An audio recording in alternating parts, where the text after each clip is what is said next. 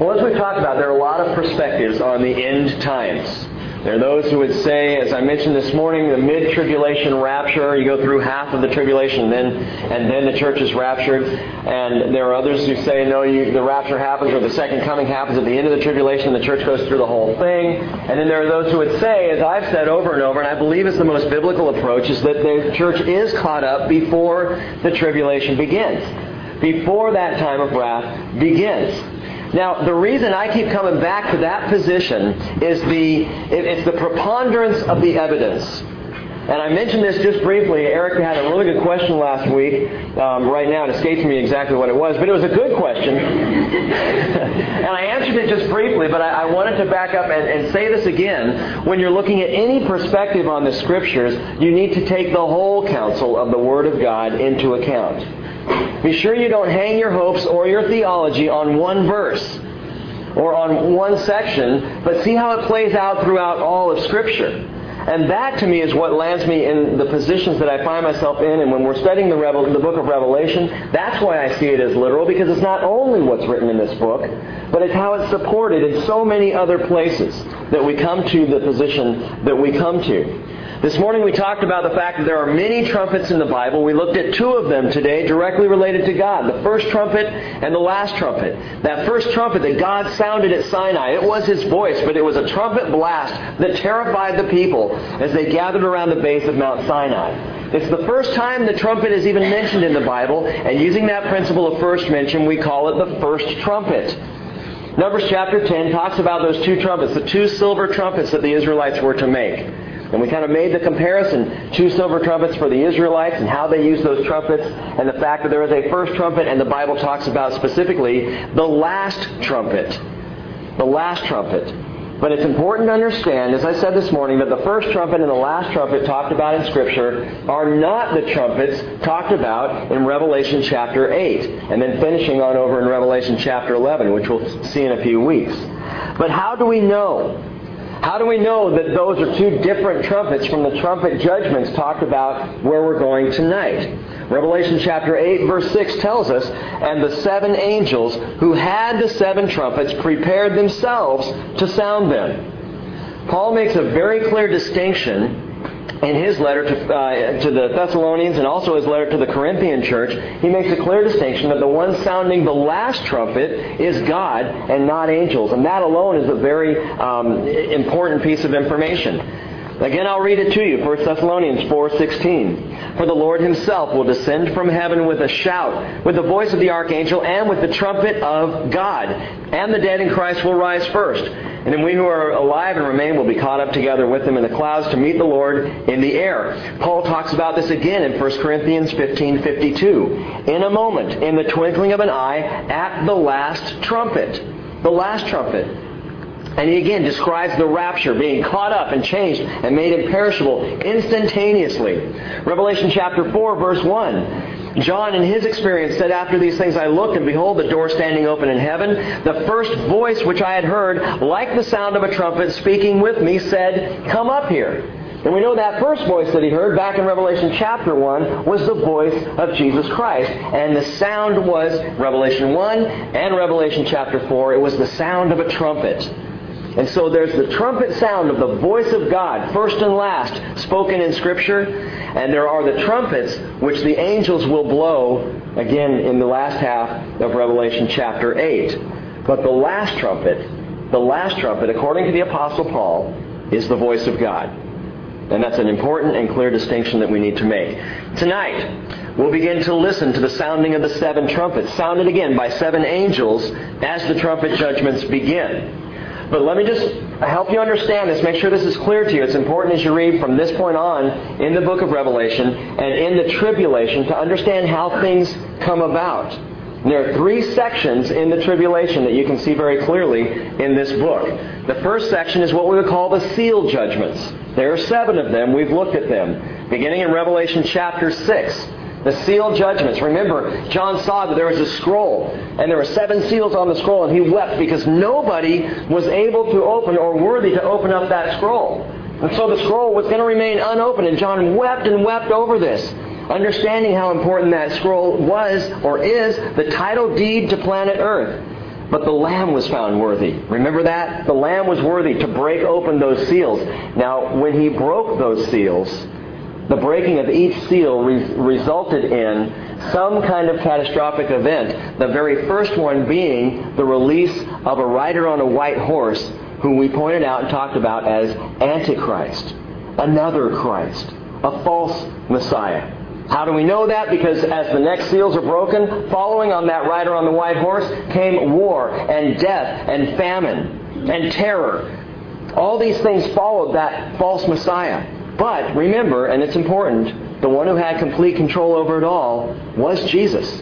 Is Jesus, will be Jesus. He's the one who had the authority to break those seals. So those are the seal judgments. And it ends with the terrifying wrath of the Lamb. The very end of Revelation chapter 6, even the people alive on earth at the time are hiding in the rocks and caves, and they're crying, "Fall on us, hide us from the wrath of the Lamb." His wrath. So those are the seal judgments. First set of judgments. Again, there are 3 sets. Each set has 7 judgments in it, as it's written in the book. So the seal judgments come first. The last judgment, or the last seal, opens up the trumpet judgments. The last of the trumpet judgments will open up the last set of judgments called the bowl judgments. I'm getting a little ahead of myself, but here they are again, chapter 6, the seal judgments. Chapter 8, where we begin tonight, the 7 trumpet judgments. And you will see how these 7 trumpet judgments are an incredible picture of global nuclear war. Now, if you're wondering, wow, Rick, are you just drawing too much of an illusion? I'll let you make up your own mind as we go through it tonight. I believe you'll see these things very clearly. And chapter 16, then finally, when we get there, we'll come to the last set of 7 judgments, the 7 bowl judgments. Bowls that are poured out. And we will see at that point the final unleashing of all God's wrath and fury on a Christ-rejecting, sinful world. And it's stunning, and nothing compares to when we get to those last 7 judgments. It's horrific what will happen on planet Earth. So 3 sets of judgments, 7 judgments in each set, seal judgments, trumpet judgments, bowl judgments, and that makes up the tribulation. So it's pretty easy to follow along and understand as we study. Now, tonight, before we get to the trumpet judgments, I do want to travel back in time a little bit and talk about some other trumpets. Because this is not the first time where 7 trumpets are used to judge. There's another time in the history of Scripture, and remember this, for every New Testament principle, there is an Old Testament picture. John wrote with these things in mind. He was writing to first century Christians, most of whom at that time were Jews who had become Christians. Jews who had translated in their faith as they should have, following Jesus as their promised Messiah. And these Jews would have had a very strong working knowledge of the Old Testament, the New Testament not even hardly having been written. Some letters were circulating, some books were being passed around, but by the time John was writing, the Old Testament Scriptures still would have been the primary Scriptures studied in the early church.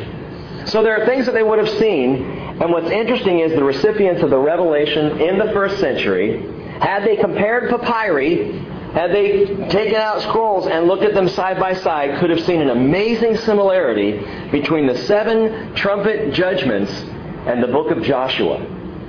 The book of Joshua, which we're going to get to actually not too far from now. We'll get to the book of Joshua pretty soon, I'm hoping within the next year or so. But a few things to consider about the book of Joshua that are important when you think about trumpets. Number 1, you got to consider the code name. For the code name of the book of Joshua is Joshua, which is the Hebrew name Yeshua, which is Jesus' name. So even the name of the book is the same name as the Messiah. And Joshua, as he brings the children of Israel into the Promised Land, in many ways is a picture of Jesus. The book of Joshua shows us over and over again things that Jesus would later do. Ways that Jesus would act. And Jesus himself, by the way, is present in the book of Joshua. You'll see that in just a few minutes. So the code name is Joshua, or Yeshua, the name of Jesus. The content of the book of Joshua is it's all about Joshua and the people's return to the land of promise. Now think about this. It's a land that, while the people were away, had been illegitimately hijacked. Does that sound familiar? A land that as the Jewish people are now being brought back into the land under the authority of Joshua, it was a land that was overrun by the Canaanites and the Amorites and the Hittites and all the ites that we've talked about so many times. But let's connect some dots tonight. A quick history of the Promised Land. Think about this. It began as God promised the land to Abraham, Isaac, Jacob.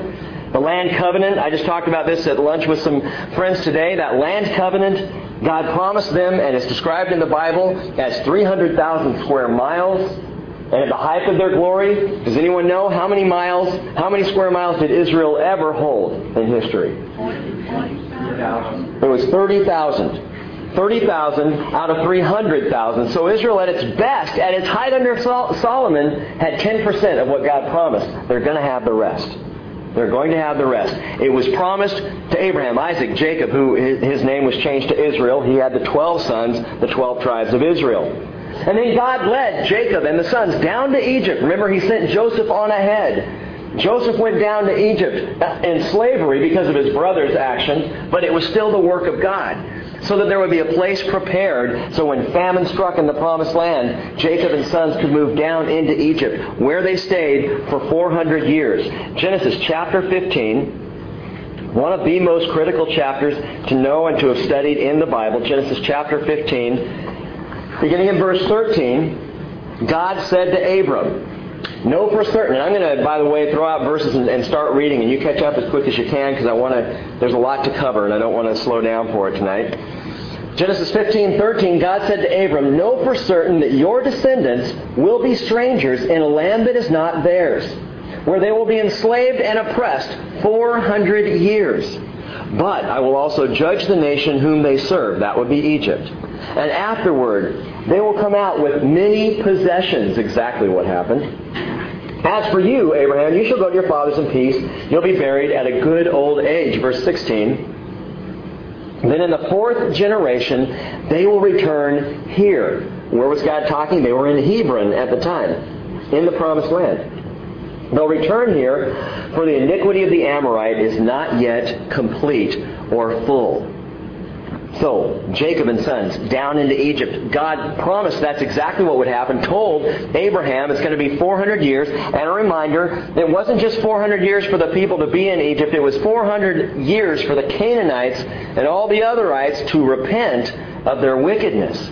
It was 400 years of mercy on the part of God before He brought His divine wrath, His judgment down on the people living in the land by bringing Israel back to pronounce His judgment. Finally, God led Israel back to a land which was rightfully theirs. How do we know the land was rightfully theirs? Well, God gave it to them, the Bible tells us. We just read Genesis 15.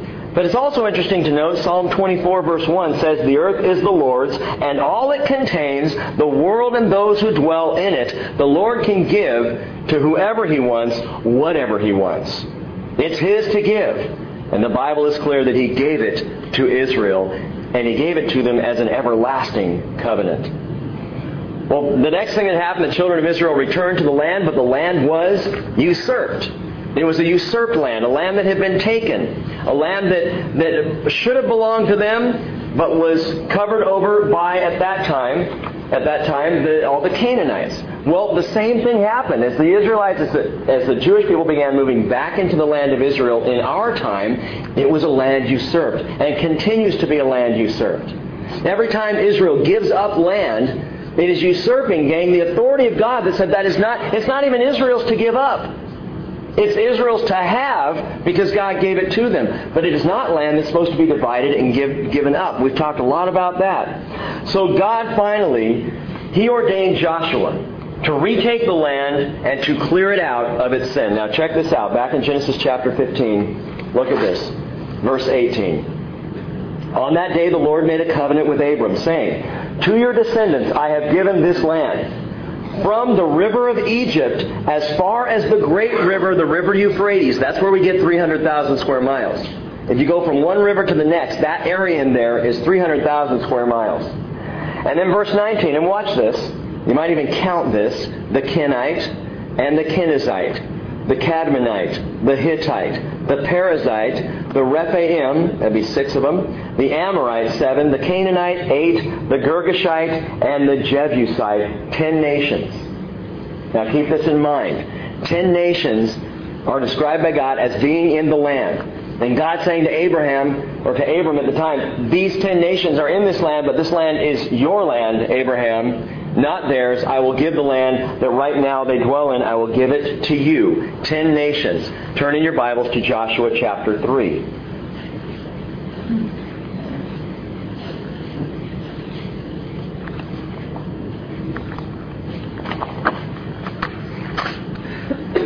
Joshua chapter 3.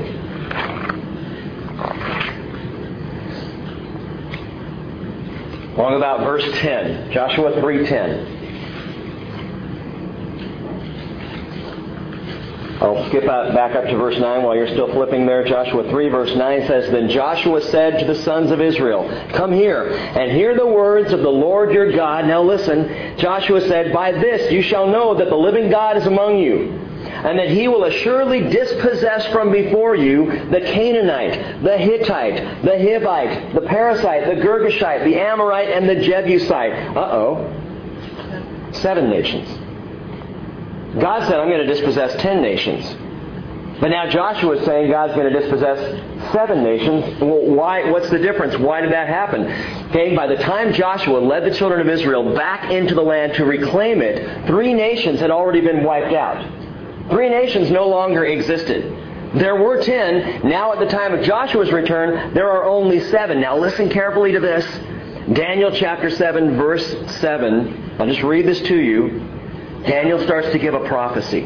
Daniel, which is the book of Daniel, the Old Testament equivalent of the New Testament book of Revelation. Daniel is the book of Revelation of the Old Testament. And Daniel writes, I kept looking in the night visions, and behold, a 4th beast, dreadful and terrifying and extremely strong, and it had large iron teeth. And it devoured and crushed and trampled down the remainder with its feet. And while it was different from all the other beasts before it, and it had 10 horns. 10 horns. Horns speaking of authority or power or nations. It had 10 horns. Daniel 7 verse 8 says, While I was contemplating the horns, behold, another horn, a little one, came up among them. And 3 of the first horns were pulled out by the roots before it. And behold, this horn possessed eyes like the eyes of a man, and a mouth uttering great boasts. This awful beast that Daniel saw in Daniel chapter 7, in this prophecy, it was a revived world empire. Daniel saw it would be this revived empire that would grow out of the old roots of Rome. Now, if you study the book of Daniel, you'll discover the little horn that crops up. Little horn is a description, is a name for Antichrist. And what Daniel's describing, and has a hard time even understanding himself. You may recall this morning we said that the words in the book of Daniel was told to seal them up. It was not even for Daniel to completely understand. They'd be opened up at the end time. Well, the story goes, or the vision that Daniel got, is that Antichrist would spring up at a time where there was a 10-nation confederation, and he would he would rip out 3 by the roots and leave 7 behind. This iron-toothed beast, revived Rome, 10 horns, 10 nations comes along, and little horn, or Antichrist, plucks out 3 of the first 10 nations by the roots. Daniel's prophecy tells us that this is what's going to happen in the time of tribulation. We're going to talk about this more further on into our Revelation study. We're going to see it described in a similar way in the book of Revelation. 10 nations, and then 3 being ripped out and 7 being left under the authority and the control and the rule of Antichrist. But it's interesting that when Joshua came back to the land, back in history, back in a day where something like this had already happened, there were only 7 out of 10 nations left. 7 of 10 nations. In the same way that in the end time under Jesus, or when Jesus is about to come back into the land, 7 of 10 nations will be left. And it is one of many parallels. I'm going to show you a few more tonight. Jesus will retake the land. He will fulfill the land covenant, and ultimately He will parcel it out to the rightful heirs, the children of Israel, in the same way that Joshua would do so or did so historically. Yeshua will lead Israel back into the covenant land at the end of the tribulation. Why? Because He knows the way, because He's already done it. Now listen. Stay with me because I'm throwing a lot out there real fast here at the beginning.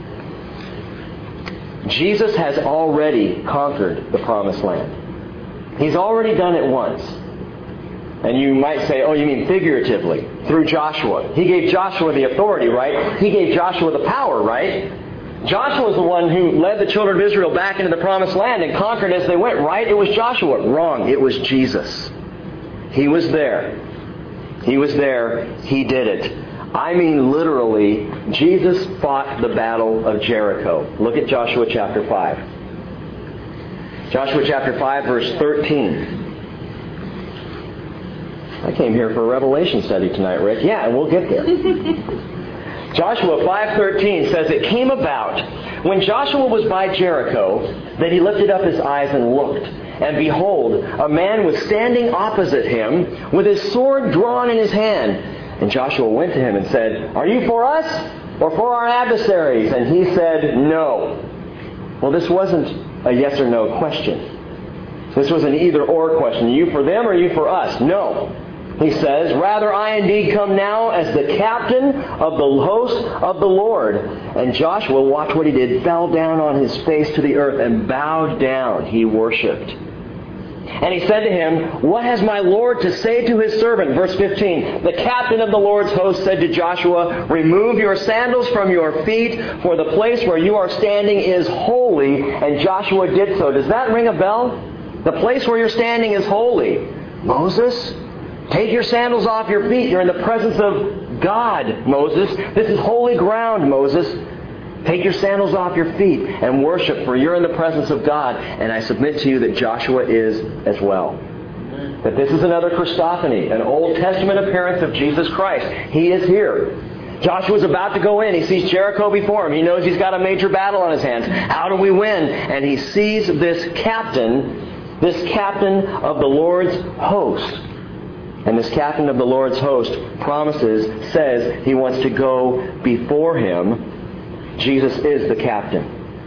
He's not for, he's not against, he simply is. In other words, the point, Joshua, is not you. The point is not the people of Israel, and the point is not the people in the land of Canaan. The point is that this is God's will, and God is going to do what He's going to do. Are you with God? Are you with me, the Lord would say. And oftentimes in our Christian lives, isn't that kind of how we think? We look at God and say, "Oh, Lord, help me with this." And I think the captain of the Lord's host would say, "I'm not for you. Are you for me? Are you for me? Will you go with me? I'll stand. I will be the captain. I will go before you if you will go behind me. Are you for me?" And the captain obviously here accepts Joshua's worship. When you see someone accepting worship in the Scriptures, in the place of God, look carefully. Because angels say, and you'll see this in Revelation, angels say, "I can't accept worship, it's blasphemy. Don't worship me." The angel will tell John later on, "Don't worship me. You worship God. I'm just a servant like you." But the captain of the Lord's host, obviously sent by the Lord, must be Jesus, because He is worshipped. And they are now standing on holy ground. Now I want you to see some things here. Jesus gives Joshua the plan to conquer Jericho. And remember, 7 nations. 7 nations are in place now. 3 have been wiped out. The same will be true in the latter part of the tribulation. But watch this conquest of Jericho and keep in mind the 7 trumpets of the tribulation. And we'll give you 7 quick, specific similarities. Joshua chapter 6, verse 1 tells us, Joshua was tightly shut because of the sons of Israel. No one went out. Jericho was tightly shut because of the sons of Israel. No one went out and no one came in. And the Lord said to Joshua, "See, I have given Jericho into your hand with its king and the valiant warriors." I love this battle plan. "You shall march around the city, all the men of war, circling the city once, and you shall do so for 6 days." And Joshua's going, "Yeah, that'll intimidate them. This will be great. They're going to be shaking in their boots by the time we blast through those gates." Verse 4, "Also 7 priests shall carry 7 trumpets." And here's the first time we see 7 trumpets in a 7-trumpet judgment. "They'll carry 7 trumpets of ram's horns before the ark. Then on the 7th day you shall march around the city 7 times, and the priest shall blow the trumpet." Now, first thing you need to notice here is that the captain of the Lord's host sidesteps the law. What day is it that they were to blow the 7 trumpets? It's on the Sabbath day. You're not to do any work on the Sabbath.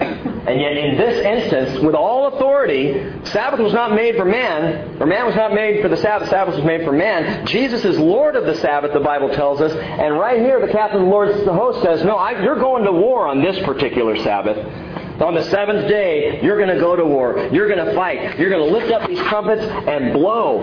Gang, by the way, according to law, the ark was never to be taken into battle. Furthermore, they marched on the Sabbath, and this is also normally forbidden. These, I think, give us a hint or point toward the new law that would not be bound up in rules and regulation. But be that as it may, we read on. Joshua is thinking, okay, the 7 priests are going to blow these 7 trumpets on the 7th day, and man, this is going to be great. Then we're going to attack, right? Then we go in, right? It shall be that when they make a long blast with the ram's horn, and when you hear the sound of the trumpet, all the people shall shout a great shout. Now the wall of the city will fall down, and the people will go up, every man straight ahead. What?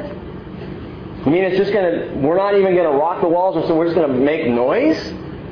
It's like throwing sticks. Are you kidding? This is going to work? Absolutely. This is the way God does things, not always the way man does things. But notice this, the second thing to notice. The servants of God are sealed before judgment falls. They're sealed before judgment falls. Well, what do you mean by that? Look back at chapter 5, verse 2. It says, at that time, the Lord said to Joshua, make yourself flint knives and circumcise again the sons of Israel the second time. Oh, Mama!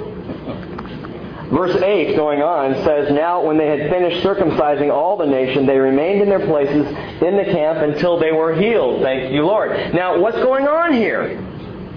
Circumcised for a second time? I think what's happening, I can't say this for sure, but I think what's happening is not a second circumcision of those circumcised, but now that the children of Israel finally, at this point it will be after 40 years of wandering, now that they're finally going to enter into the promised land, there's a whole generation of kids who apparently had not been circumcised. The job had not been done. The law that they had been given had not been followed, and God says, before I can lead you up, you need to be in covenant standing with me.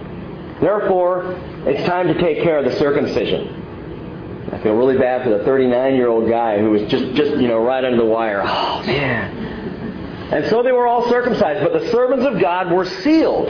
They were sealed before this judgment, before this trumpet judgment would fall. And what happens to God's servants before the trumpet sound in the tribulation? Revelation chapter 7, verse 4 tells us, I heard the number of those who were sealed, 144,000 sealed from every tribe of the sons of Israel. Compare this. Draw the line between the two. God's servants are to be sealed with a mark on their foreheads before this happens in the tribulation, before the trumpet judgments of the tribulation. Before the trumpet judgments of Joshua's day, the servants of God, Joshua's men, were to be sealed with a mark on their foreskins.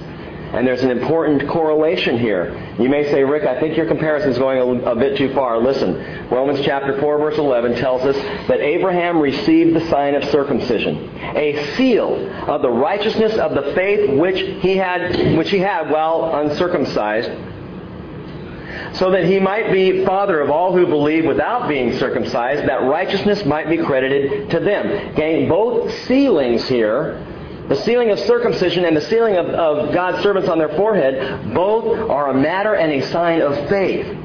So in both instances, you have the servants are sealed before Joshua comes in to take the land. The servants of God, again, will be sealed before the trumpet judgments in the tribulation. Number three, the sound of judgment was a trumpet sound. Joshua chapter 6, verse 16.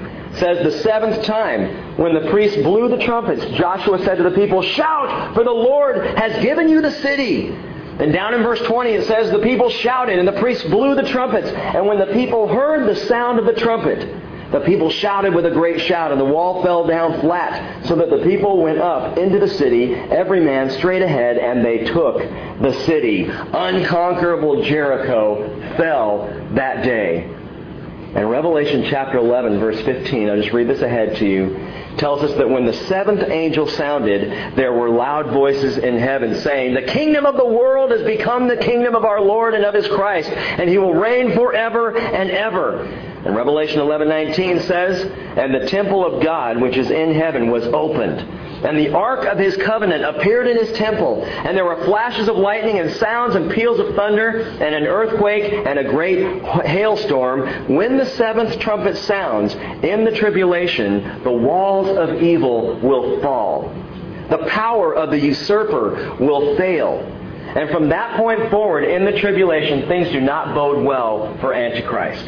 Up to that point, in the battles of Armageddon, in the tribulation, and all that Antichrist is trying to do, from that point forward, the rug is pulled out from underneath him, and he is scrambling to try and cause as much havoc as he possibly can before he is bound and thrown into the pit. But wait. There's more. Not only was the sound of judgment a trumpet sound for Joshua and a trumpet sound in the tribulation, but number 4, the salvation. We see the salvation and suffering of Gentile converts. Gentile converts. You can look this up later. Joshua chapter 9. There's a story about a group of people called the Gibeonites. The Gibeonites were in the promised land, and they feared Israel, and they feared Joshua, and they had heard the stories, and so they were running scared, and they said, we've got to figure out a way to be protected from Israel. So they sent a convoy of men. And what they did was they took their clothes and they ragged them up a bit, made it look as though they had been traveling a great distance, a great journey. And the Gibeonites came to Joshua, and in essence they said, we've come from a far-off land. We've heard about the fame of your God, and we want to be your servants. Will you make a covenant with us, not to destroy us, but to protect us?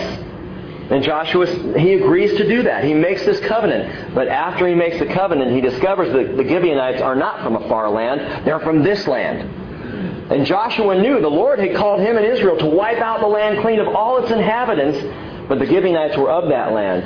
And so Joshua goes back to these locals who had deceived him, but because of the covenant, he says to them, Joshua chapter 9, he says, you can live, but you will be our servants in this land. You can live, but you'll be servants in the land. Okay, what happens to those who finally accept the Lord and become believers during the tribulation? They become servants. They're servants. They're saved, but they're servants nonetheless. Revelation 7:14. We looked at this last week or the week before. These are the ones who come out of the great tribulation. For this reason, they are before the throne of God, and they serve Him day and night in His temple. And we drew a difference there. Those who are saved in the rapture of the church, those who go before the tribulation starts, the Bible tells us will rule and reign with Jesus. Those who are tribulation saints, who come to faith in Jesus during that tribulation period, are still saved, but like the Gibeonites, they are servants in the land. They are servants before the Lord.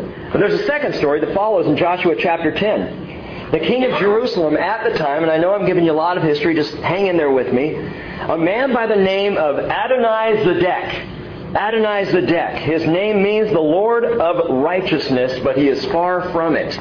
He's an evil man with an evil intent. He's a false lord, and he is a picture of Antichrist in the book of Joshua. He sees the falling of Jericho. He sees the falling of the city of Ai, and he realizes the Gibeonites have now become servants of Joshua and Israel. So he decides he's going to take out the servants. He's going to rip the Gibeonites from the land, just in the same way that Antichrist will declare war on those who try to stand for Yeshua in the tribulation. But watch what happens. Joshua chapter 10, verse 12. Joshua 10:12 says, Joshua spoke to the Lord in the day when the Lord delivered up the Amorites before the sons of Israel. And he said, in the sight of Israel, O sun, stand still at Gibeon, and O moon in the valley of Aijalon. And so the sun stood still, and the moon stopped, until the nation avenged themselves of their enemies. Let me go back. I want to read you something else. I forgot about this. Verse 6. Going back to verse 6, Joshua chapter 10. You guys still following? Okay, good. Verse 6, Joshua 10 says, the men of Gibeon sent word to Joshua, to the camp of Gilgal, saying, do not abandon your servants. Come up to us quickly and save us and help us. For all the kings of the Amorites that live in the hill country have assembled against us. So Joshua went up from Gilgal, he and all the people of war with him, and all the valiant warriors. And the Lord said to Joshua, do not fear them. I have given them into your hands. Not one of them shall stand before you. So Joshua came upon them suddenly by marching all night from Gilgal, and the Lord confounded them before Israel, and he slew them with a great number at Gibeon, and pursued them by way of the ascent of Beth-horon, and struck them as far as Azekah and Makkedah. And listen, as they fled, watch this, from before Israel, while they were at the descent of Beth-horon, the Lord threw large stones from heaven on them, as far as Azekah, and they died. There were more who died from the hailstones than those whom the sons of Israel killed with the sword. You will see this in the trumpet judgments. We're almost there when we get there. Hailstones, stones, fire from heaven falling. In the exact same way that it does right here in the book of Joshua, the parallels are absolutely stunning. God is raining hailstones on the retreating armies of Adonai Zedek, the Lord of righteousness, that false leader, that false Lord of righteousness, a picture again of Antichrist.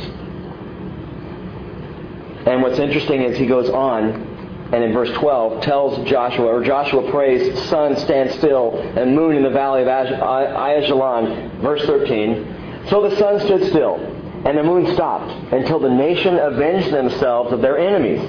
Is it not written in the book of Jashar? And the sun stopped in the middle of the sky and did not hasten to go down for about a whole day, a day where the sun stood still. I won't get into it right now, but scientists tell us that in the tracking of things in the history of the world, there's a day missing. There's a day where it seems as though a day somehow didn't happen. And they have yet to try and figure that out. Well, the Bible tells us there was a day where the sun stood still. It was right here in Joshua chapter 10. It tells us in verse 14, there was no day like that before it or after it when the Lord listened to the voice of a man, for the Lord fought for Israel, and Joshua and all Israel with him returned to the camp of Gilgal. Now what's great about this is the Amorites who were being fought by Joshua and Israel were sun and moon worshipers. So who had the power? Who had the authority to stop the sun? Joshua prays, stop, O sun. Lord, stop the sun. The Lord, the God of Israel, stop the sun, and the sun stops. And these Amorites must have been absolutely terrified that the God of Israel did what their God could not do.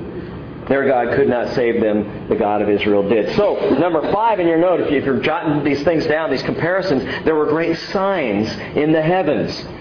Signs in the heavens, under the trumpet judgments, under the judgment when Joshua and the people came into the land. Signs in the heavens under the trumpet judgments in the book of Revelation. And number 6, the land then is sectioned out for Israel.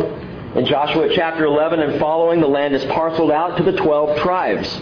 Prophetically, you can read about this. Just jot this down. Ezekiel 48 tells us the same thing will happen again for the people of Israel at the beginning of the millennial kingdom. At the end of all things, at the start of the millennium, God will parcel out the land. In the same way, Joshua parceled out the land. Yeshua will parcel out the land to the people of Israel at the beginning of the millennium. And number 7, it took exactly 7 years for the people of Israel to drive all of the ites out of the land. The length of the tribulation in the book of Revelation is 7 years. And Joshua and the people of Israel came in and within 7 years had cleared the land. The parallels are amazing. Gang, history is for us to learn and understand. Not only to learn how to live now, but history is of value for us to learn what's coming future. Why? Because it's His story. Because God is the author of all things that have happened. And so much that we see, especially in biblical history in the Old Testament, are pictures for us to understand what is to come. And so eventually we'll get to the book of Joshua in our Bible studies here at the Bridge. And when we do, we're going to see how history repeats itself at the time of the end, even something that happened so long ago.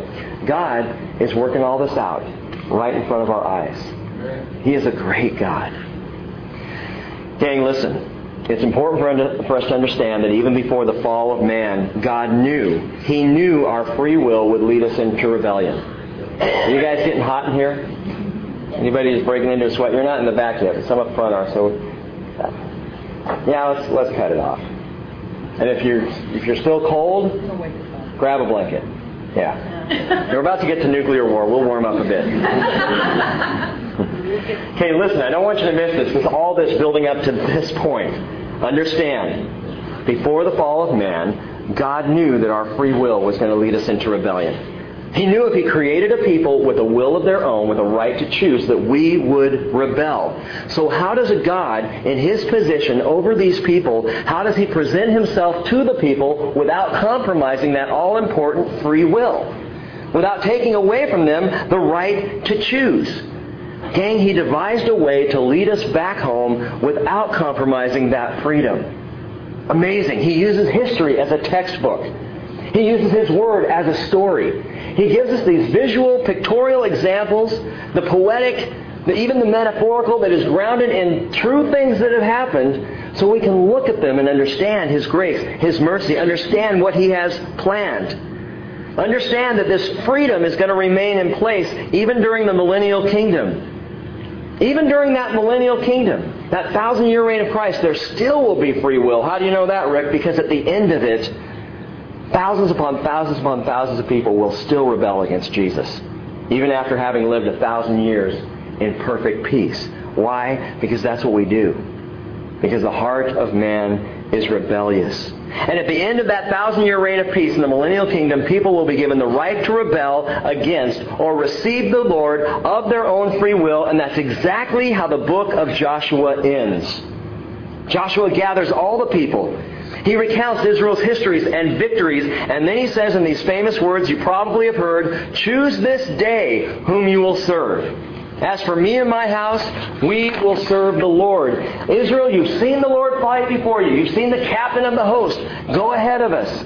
You've seen these other nations fall by the power of the might of God. You've seen the sun stand still. And you've seen signs and wonders in the sky. But now, Israel, choose this day whom you will serve.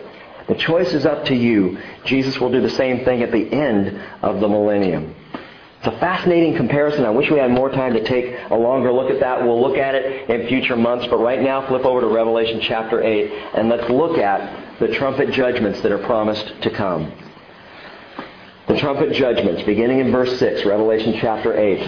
The 7 angels who had the 7 trumpets prepared themselves to sound them. Verse 7. The first sounded, and there came hail and fire mixed with blood. They were thrown down to the earth, and 1/3 of the earth was burned up, and 1/3 of the trees were burned up, and all the green grass was burned up. This is the second global judgment, gang. The first was the flood, which God promised He would never do again. He would never again flood the world with water. But now, in the end, comes the last global judgment, and you'll see that the judgment comes with fire. The Lord begins to use fire, and 1/3 of the entire planet will fry, and the overall effect will be absolutely devastating. Peter says it this way, 2 Peter 3:7, "By His word, the present heavens and earth are being reserved for fire, kept for the day of judgment and the destruction of ungodly men." It's interesting to notice that the first thing God created in the world was plant life. It was the first thing actually to be created on planet Earth was plant life. It's also the first thing to be destroyed. 1/3 of the earth, 1/3 of the trees, all of the grass destroyed in this judgment. Now listen and think about this. It's possible that John, at this time, as he's seeing these things, he's being given this vision that I've told you before. I believe he's actually watching it happen. I think the Spirit caught John forward into time to watch, to witness to these things. So what he's writing down is not just a vague picture, but this is reality. And he's describing it the best way that he can. 2,000 years ago, without the advent of the type of machinery and weaponry of war that we have now, John wouldn't know these things.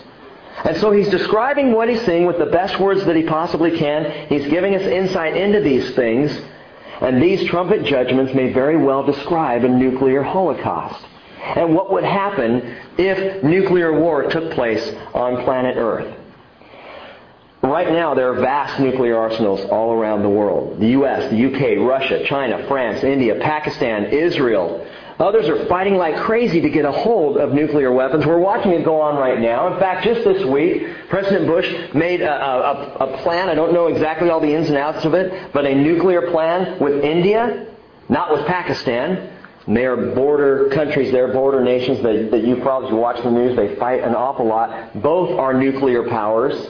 And so the world tends to watch those two countries because if one wants to launch nuclear, the other will, and they'll be wiped out.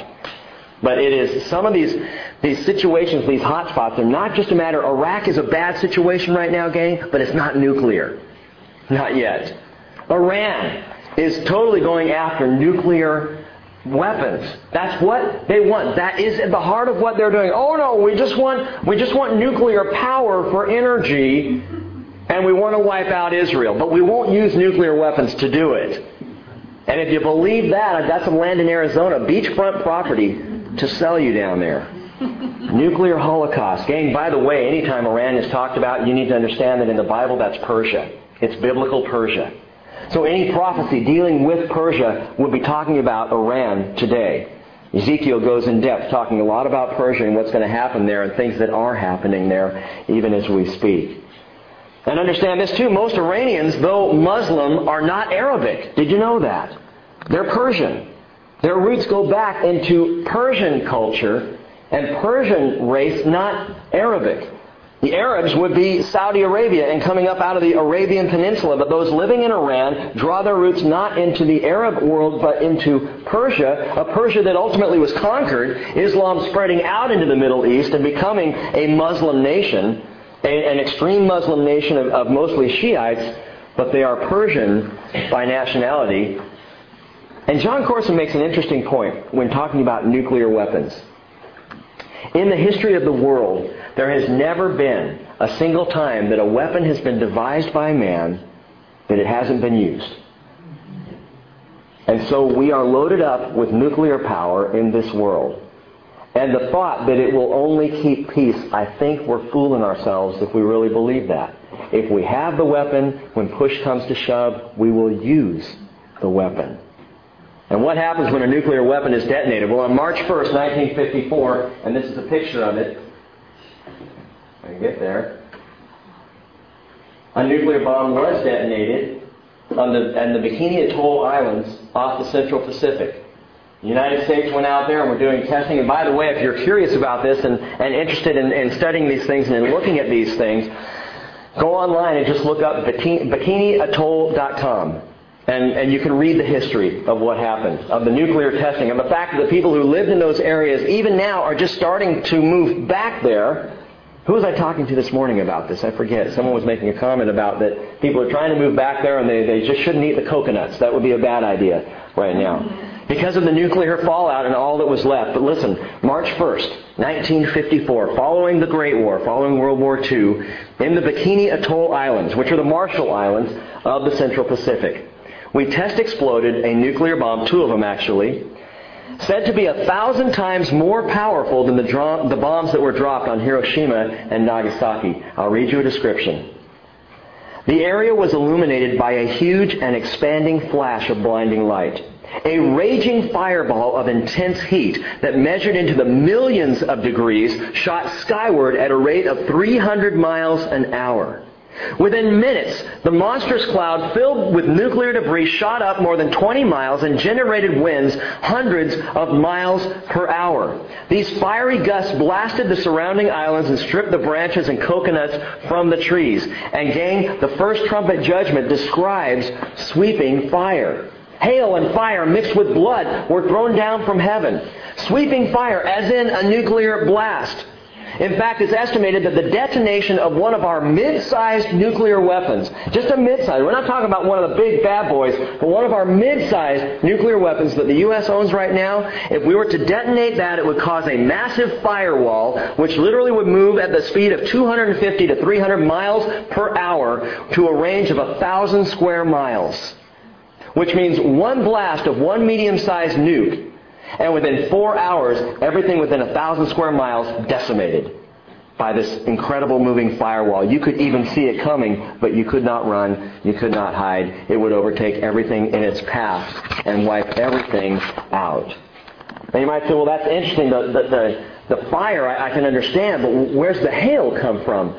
How does hail figure into this? Interesting, when we were testing the nukes in the Bikini Islands, something unexpected happened. All that heat and water shot up thousands of feet up into the air and froze in the elevated atmospheres and came down and pounded some of our destroyers that were in nearby waters with huge hailstones that froze up in the sky.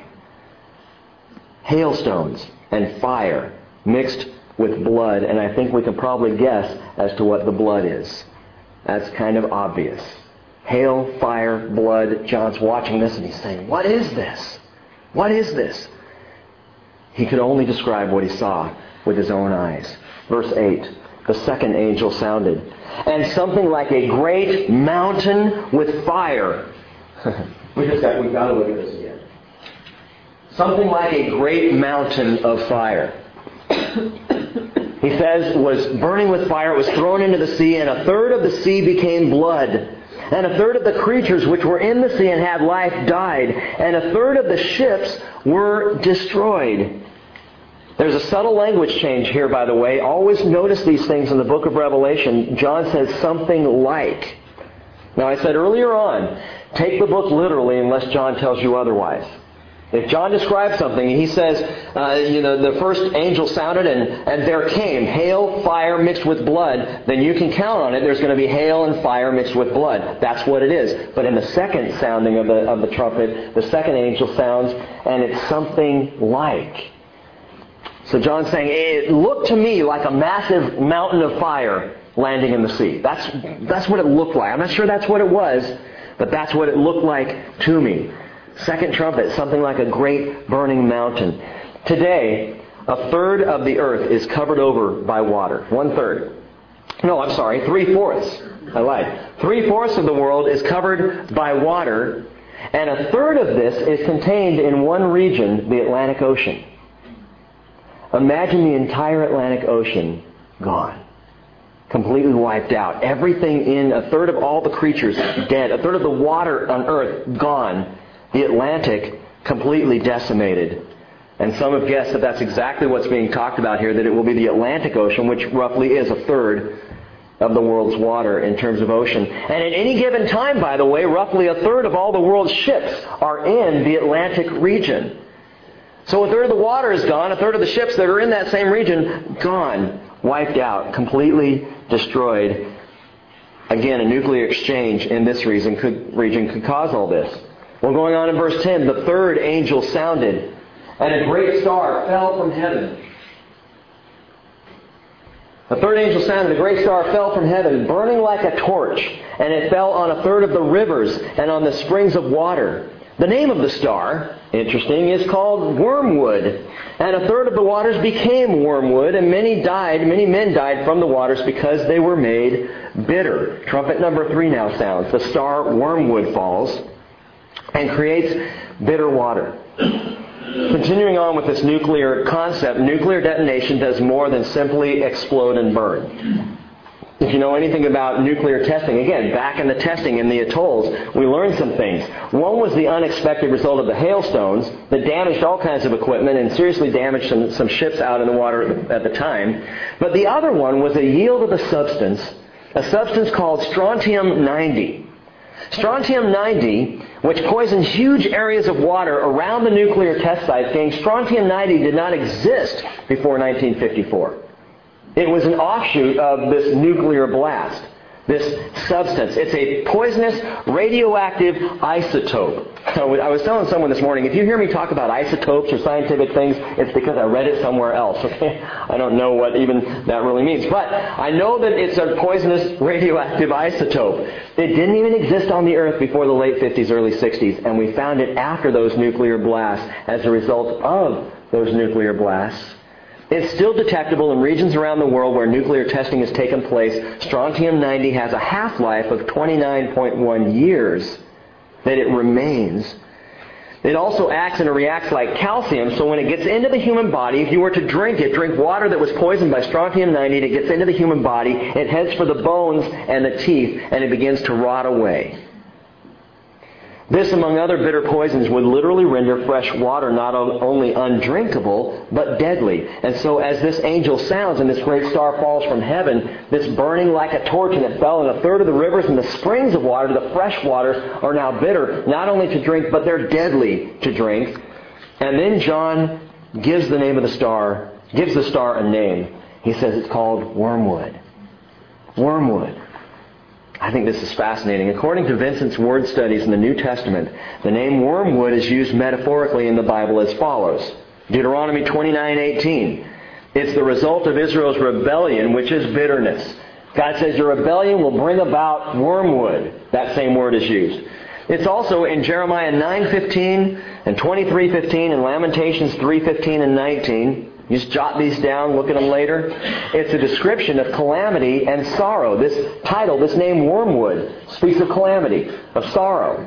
It's a bad thing. And in Amos chapter 5, verses 6 and 7, wormwood is a portrait of injustice. Let me read this to you. Amos 5, verse 6, Seek the Lord that you may live, or He will break forth like a fire, O house of Jacob. And it will consume with none to quench it for Bethel, for those who turn justice into wormwood and cast righteousness down from the earth. And this may be indicating God's justice against mankind's injustice. Why would you call the star wormwood? Because it's a picture of injustice. And it's God saying, I will judge every injustice that has ever taken place on the planet. Injustice happens right and left. We watch it on the news. It's probably happened to you. Unjust, unfair things. Things that are not right, that shouldn't have happened to you. You didn't deserve them. And God very clearly will judge all things unjust. And it may be happening right here with the blast of the third trumpet.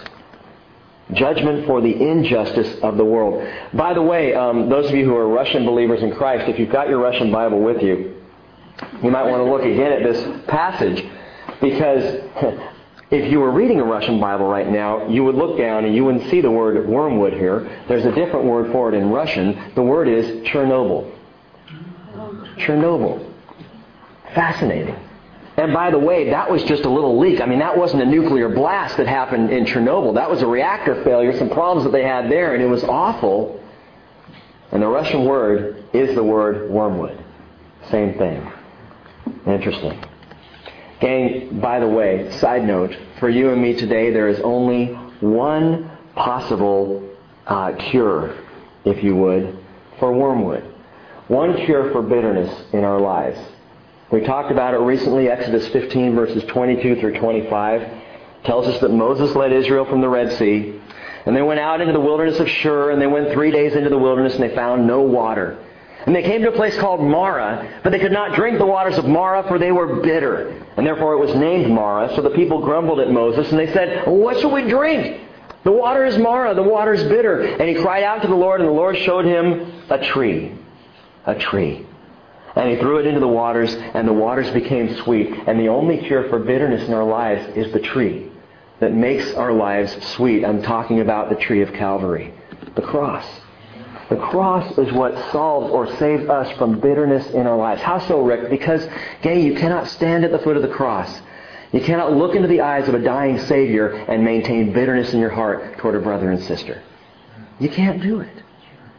The cross heals us, cures us of our wormwood. And isn't it interesting? One of the most graphic portrayals of the cross is Psalm 22 in the Bible. Jesus, in this picture, in Psalm 22, this amazing prophecy, read through it, talks about his bones being out of joint, talks about him being pierced. And Psalm 22, verse 6, he says, I am a worm and not a man, a reproach of men and despised by the people. And so Jesus became as a worm on the wood. He took on our bitterness, our wormwood. He was despised and rejected on the cross to save us from the bitterness of our sin, from the bitterness of broken relationships. And so if you suffer from bitterness in your life, you need to turn to the cross. Consider Jesus there, for He will sweeten what we can only maintain as bitter. But even the sweetness of the cross, gang, will not save a Christ-rejecting world from the bitter judgment of this meteoric star. Verse 12 going on, the fourth angel sounded.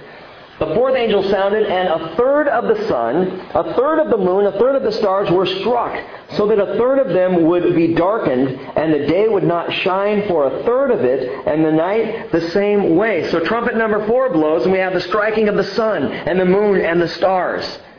Jesus talked about this, Matthew 24, verse 29. Said immediately after the tribulation of those days, the sun will be darkened. The moon will not give its light. The stars will fall from the sky. The powers of the heavens will be shaken.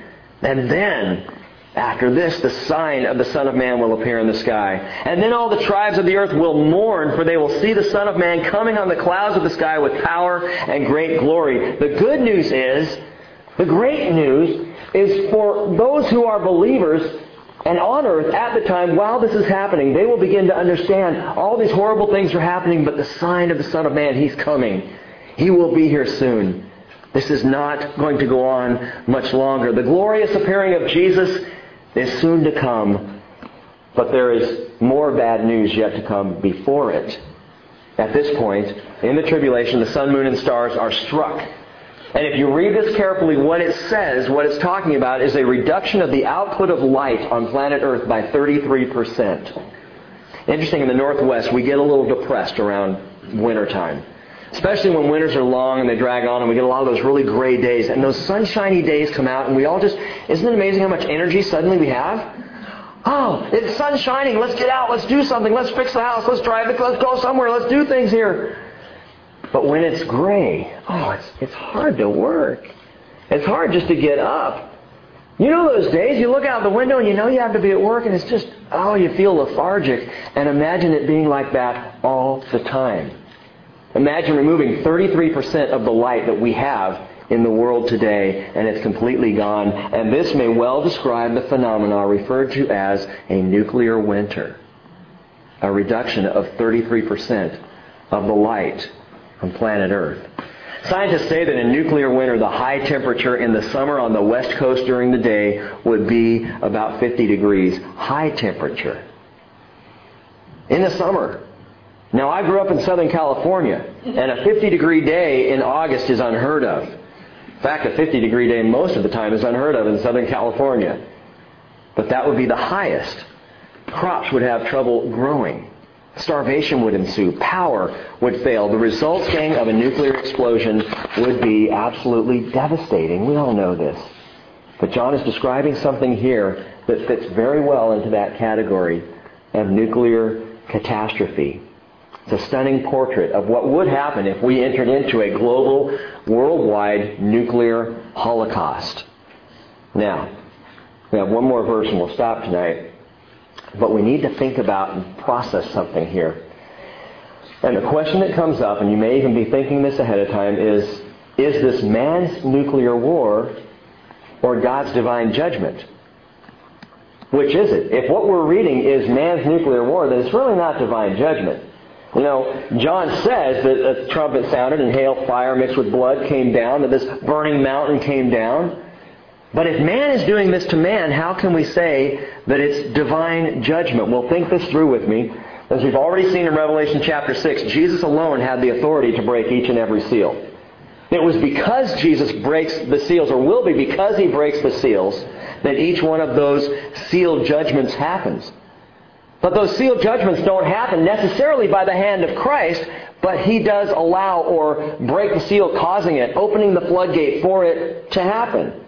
And so in that way, I would submit that it is Jesus who's in authority over those things, that it is the wrath of the Lamb, as the end of that chapter tells us. It's through the agency of war and famine and death. They all seem to follow and be connected to Antichrist, but Jesus is in control. Same thing in the case of the trumpet judgments. Each judgment follows the sounding of a trumpet by God's directed angels. And this chapter, yet poetically and powerfully, looks like that picture of global nuclear war. But again, the question, is it man's war or is it God's judgment? And the answer is it's both. Because God often and has historically used human agency to effect divine judgment. Human agency to effect divine judgment. He used the human agency of Israel to divinely judge the inhabitants of the land of Canaan. They were the point of the sword, as it were, for the Lord. He sent them in to exact His judgment. It wasn't Joshua's judgment. It wasn't the judgment of the people of Israel. It was God's judgment on the people living in the promised land at the time. But it was humans who carried it out.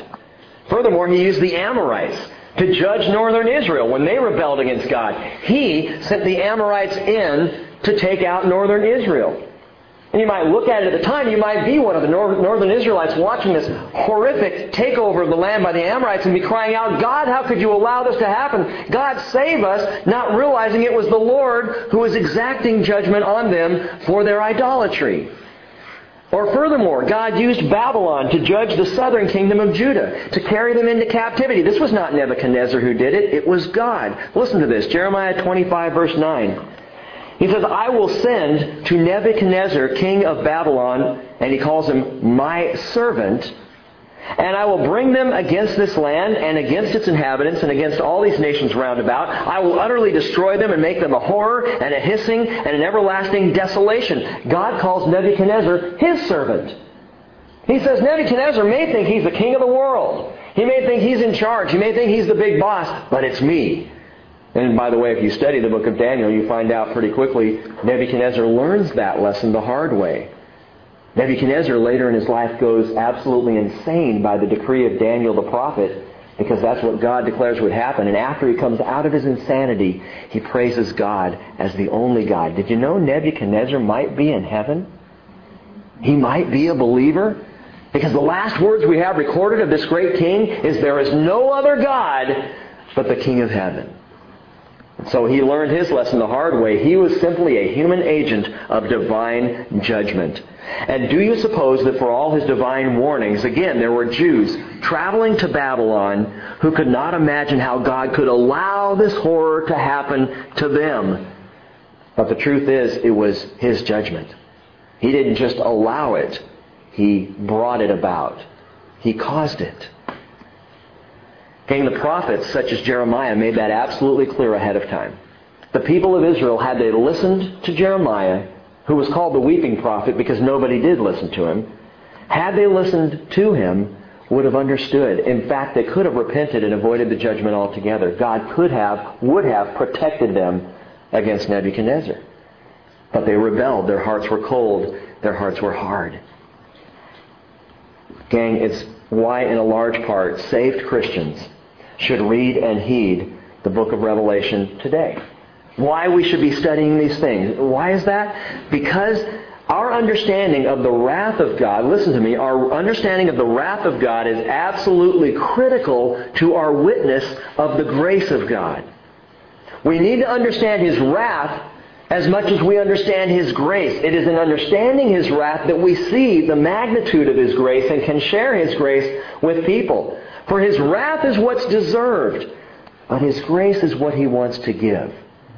His wrath is what we've earned. His grace is the gift that He is handing out, that He is offering to all people. And for our study tonight, we would be negligent if we sat here and read these things compared to the book of Joshua and the judgment that happened there. If we looked at all this, considered God's wrath, and just went, whoa, that's awesome, dude. Or if we just said, whoa, check out the fireworks. Or, whoa, God's like steamed up. Look at verse 13. I looked and I heard an eagle flying in mid-heaven saying with a loud voice, whoa, whoa, woe to those who dwell on the earth, because of the remaining blasts of the trumpet of the three angels who are about to sound. In other words, you think this is bad? You haven't seen anything yet. Woe to those who are on earth for the things that are about to come. The last three trumpets that are going to blast. You think this is not even close. This eagle, the Bible says, flying in mid-heaven. Some translations say eagle, some say angel. Both translations work fine for me. What do you mean? Which one is it, eagle or angel? Well, I tend to think that it's both. Because it's not unusual for an angel to look like an eagle. What is one of the four faces of the cherubim? It's an eagle. And so what John looks up and sees, and now he calls an angel, but he sees this eagle, this creature of some sort, angel, eagle, angel, I'm not sure which it is, but flying around in mid-heaven and saying these things. And regardless of what you think exactly it is, the creature is definitely heaven sent. And the creature cries out with a loud voice. The word here in the Greek is phone megali. Put it together the other way, megaphone.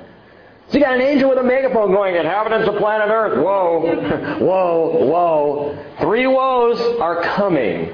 3 woes. You think it's been bad? You think this nuclear global holocaust, this blast, these firewalls going out and destroying a third of planet Earth, you think this is bad? It's getting worse. It's getting much, much worse. By the way, it's interesting. Jesus says in Matthew 24, verse 27, just as the lightning comes from the east and flashes even to the west, so will the coming of the Son of Man be. And then he says this interesting phrase. He says, wherever the corpse is, there the vultures will gather. But the word is not vulture. The word is aetos in the Greek. The word is eagle. The word is eagle. Where the corpses are, there the eagle will gather.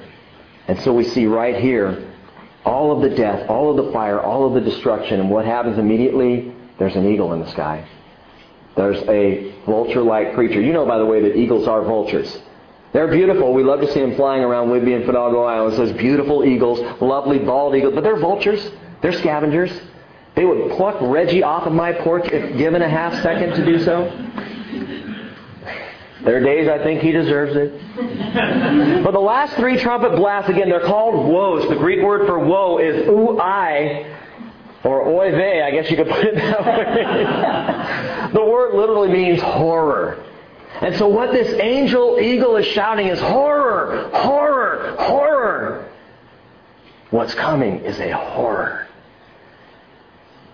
Now, I'm not trying to be a prophet of doom and gloom, and we're not trying to just be negative as we study and read these things, but this is the way it must be with the God of the Bible, because wrath, gang, is mandated by God's very nature. His very nature absolutely commands that there must be wrath for sin. There must be. There is no alternative. Dave Hunt in the book Judgment Day says the following. He says, we can't buy God off. He doesn't negotiate with us or work out any special deals. His perfect, holy justice must be satisfied. The penalty must be paid. Yet, God also loves every person deeply enough to find a way to forgive man righteousness, or to forgive man righteously, and you know the way. You know how He did it. John puts it perfectly. John the Baptist, he said in John 3:36, he who believes in the Son has eternal life. But he who does not obey the Son will not see life, but the wrath of God abides in him. Ultimately, we have a choice. And the choice is we can go through the wrath. You have that option. I have that choice. I can accept God's wrath. I can say, I'm going to try and stand against those firewalls of wrath when they come. I can do that. Or I can go to the one who went through the wrath for me, and that is Jesus. And that's the power of the message of God's wrath versus His grace. Because when you and I talk about the wrath of God, we're talking about the wrath that He poured out on Jesus on the cross. As bad as all this is, and it's going to get worse in our studies, as bad as it is not as bad as the wrath Jesus took. It was completely poured out on Him. Someone says, well, why do you think you're not going to go through the tribulation? Because Jesus did. Because He said, if you will believe in me, you will not go through the wrath, because I went through it for you. Why? It makes no sense to me. The whole idea, by the way, of purgatory makes absolutely no sense in light of God's grace. Either you have grace or you don't. If I can work even one iota of my salvation out, then forget grace, it's unnecessary. But I have to have grace to be saved. You have to have grace to be saved, don't you? And it's what He did on the cross. He took that complete outpouring of wrath. When we talk about the wrath of God, gang, the first thought in your mind should be the cross. Which is why it motivates me to talk about grace with other people. Someone says, Rick, like I said this morning, I don't deserve it. I shouldn't be here. I don't go to church because I'm just not good enough. Well, that's why I go to church. That's why I'm in this fellowship. That's why I open the Bible, because I'm just not good enough, and I never will be. But you see, Jesus is perfect. And He went through the fires of wrath and judgment for me. And again, this is what separates Christianity from every other religion on the face of the earth. Islam? Choose Islam. And it's how many good works versus how many bad works have you done. And actually, it's worse than that. It's how many people have you killed in the name of Allah. Choose any other religion and you've got to work for it. It's the number one sign, by the way, of the cults. Work. Works-based righteousness. Gang, even at our best, the wrath of God is woeful, but Jesus paid the debt. Fully, completely. And I can't add to it, and I can't take away from it. All I can do is accept it or reject it. And that choice is ours. Father, we thank You for Your grace. Oh, Lord, thank You that even as we read about these horrifying things, these judgments that will be poured out, whether, Lord, it is by nuclear war or by supernatural causes, Father, it's still judgment. It's still, we see You exacting wrath on a people who have rejected Christ. And I'm thankful, Father, that we are not that people. I'm horrified for them. And God, if there's a single person I know on the face of this planet today, I pray that you will raise my voice in the name of Jesus for them. That nobody would have to go through this. But because the Word is perfect, we know there are going to be those who do. We know, Father, that some are going to choose to rebel, choose to reject you, and choose to deny all of your perfection and your grace. But Lord, give us a voice anyway, and help us to speak the name of Jesus. Thank you for your word in Jesus' name.